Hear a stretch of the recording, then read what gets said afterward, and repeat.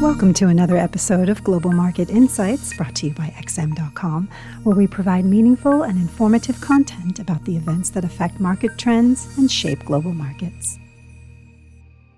It's Tuesday, the 27th of February, 2024, and you're listening to the Market Comment Podcast by Rafi Boyadjian.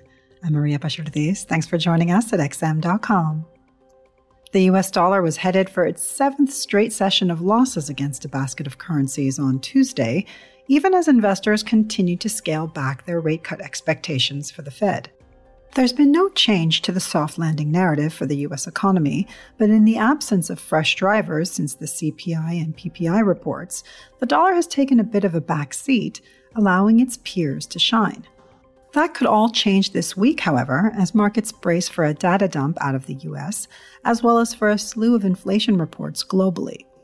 Durable goods orders and the Conference Board's Consumer Confidence Gauge will kick things off today, though the main focus will be Thursday's core PCE price index. With Fed officials seemingly not in a hurry to cut rates, any upside surprises in the Fed's preferred inflation metric could see easing bets being reduced to 3 cuts, in line with the FOMC dot plot, or even less. Recently appointed Kansas City Fed President Jeffrey Schmid was the latest to warn against cutting rates preemptively in his debut speech on Monday. Unless there's a significant deterioration in the inflation or employment outlook over the coming weeks, there's a real danger that even June might be deemed too early for the Fed to begin slashing rates. Whilst there's no sense of panic just yet, at least not in equity markets, Treasury yields have been creeping higher lately, suggesting increased caution over the interest rate outlook.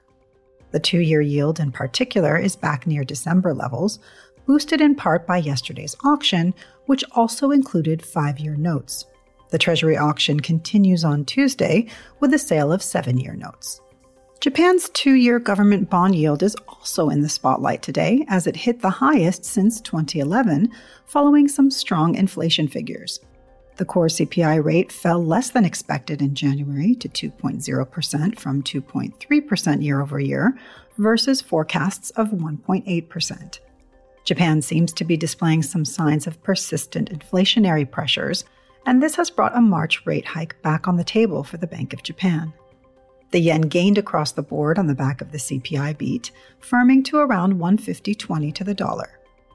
The euro, meanwhile, remained buoyant around $1.0850 as investors reassessed rate cut bets for the European Central Bank following last week's stronger-than-expected services PMIs out of the Eurozone. Although the German economy is unlikely to come out of the doldrums anytime soon, faster growth in other member states would give the ECB less reason to act hastily when it comes to rate cuts. However, much will depend on Friday's flash CPI estimates, which could show inflation easing further in February and potentially weighing on the euro. The Australian dollar was one of today's better performers ahead of monthly CPI readings due early on Wednesday, but the New Zealand dollar extended its slide amid doubts about the possibility of rate hikes by the RBNZ.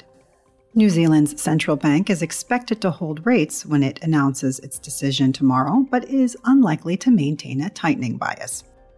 In equity markets, U.S. futures were slightly positive following the first loss for the S&P 500 on Monday after 3 days of gains. That didn't deter Japan's Nikkei 225 index, however, to close at yet another record high today.